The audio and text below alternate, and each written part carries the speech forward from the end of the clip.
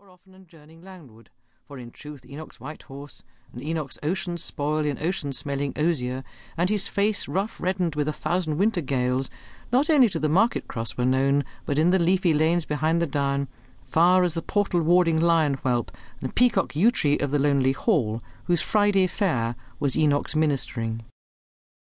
Then came a change, as all things human change. 10 miles to northward of the narrow port opened a larger haven.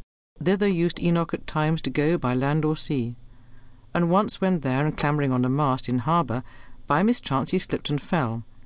A limb was broken when they lifted him, and while he lay recovering there, his wife bore him another son, a sickly one. Another hand crept too across his trade, taking her bread and theirs. And on him fell, although a grave and staid God-fearing man, yet lying thus inactive, doubt and gloom. He seemed, as in a nightmare of the night, to see his children leading ever more low miserable lives of hand to mouth, and her he loved, a beggar. Then he prayed, "Save them from this, whatever comes to me." And while he prayed, the master of that ship Enoch had served in, hearing his mischance, came, for he knew the man and valued him, reporting of his vessel China-bound, and wanting yet a boatswain. Would he go? There were yet many weeks before she sailed from this port. Would Enoch have the place? And Enoch all at once assented to it, rejoicing at that answer to his prayer.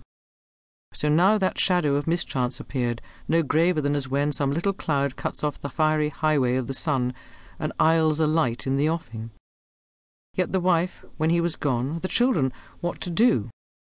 Then Enoch lay long pondering on his plans, to sell the boat, and yet he loved her well. How many a rough sea had he weathered in her, he knew her as a horseman knows his horse, and yet to sell her.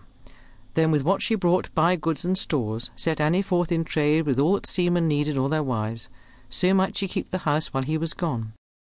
Should he not trade himself out yonder, go this voyage more than once, yea, twice or thrice, as oft as needed, last returning rich become the master of a larger craft, with fuller profits lead an easier life, have all his pretty young ones educated, and pass his days in peace among his own. Thus Enoch in his heart determined all. Then moving homeward came on Annie pale, nursing the sickly babe, her latest born. Forward she started with a happy cry, and laid the feeble infant in his arms, whom Enoch took, and handled all his limbs, appraised his weight, and fondled father-like, but had no heart to break his purposes to Annie till the morrow when he spoke. Then first since Enoch's golden ring had girt her finger, Annie fought against his will, yet not with brawling opposition she, but manifold entreaties, many a tear, many a sad kiss, by day or by night renewed, sure that all evil would come of it, besought him supplicating, if he cared for her or his dear children, not to go. He not for his own self caring, but her and her children, let her plead in vain. So grieving held his will, and bore it through.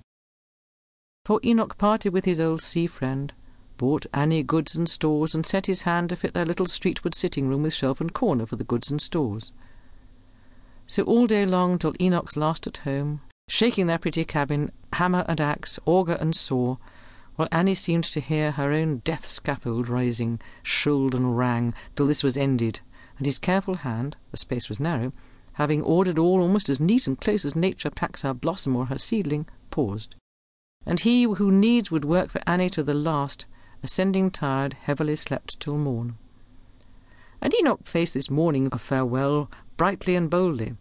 All his Annie's fears, save, as his Annie's, were a laughter to him. Yet Enoch, as a brave God-fearing man, bowed himself down, and in that mystery where God in man is one with man in God, prayed for a blessing on his wife and babes, whatever came to him. And then he said, "Annie, this voyage by the grace of God will bring fair weather yet to all of us. Keep a clean hearth and a clear fire for me, for I'll be back, my girl, before you know it." Then lightly rocking baby's cradle, "And he, this pretty, puny, weakly little one, nay, for I love him all the better for it, God bless him, he shall sit upon my knees, and I will tell him tales of foreign parts, and make him merry when I come home again. Come, Annie, come, cheer up before I go." Him running on thus hopefully she heard, and almost hoped herself.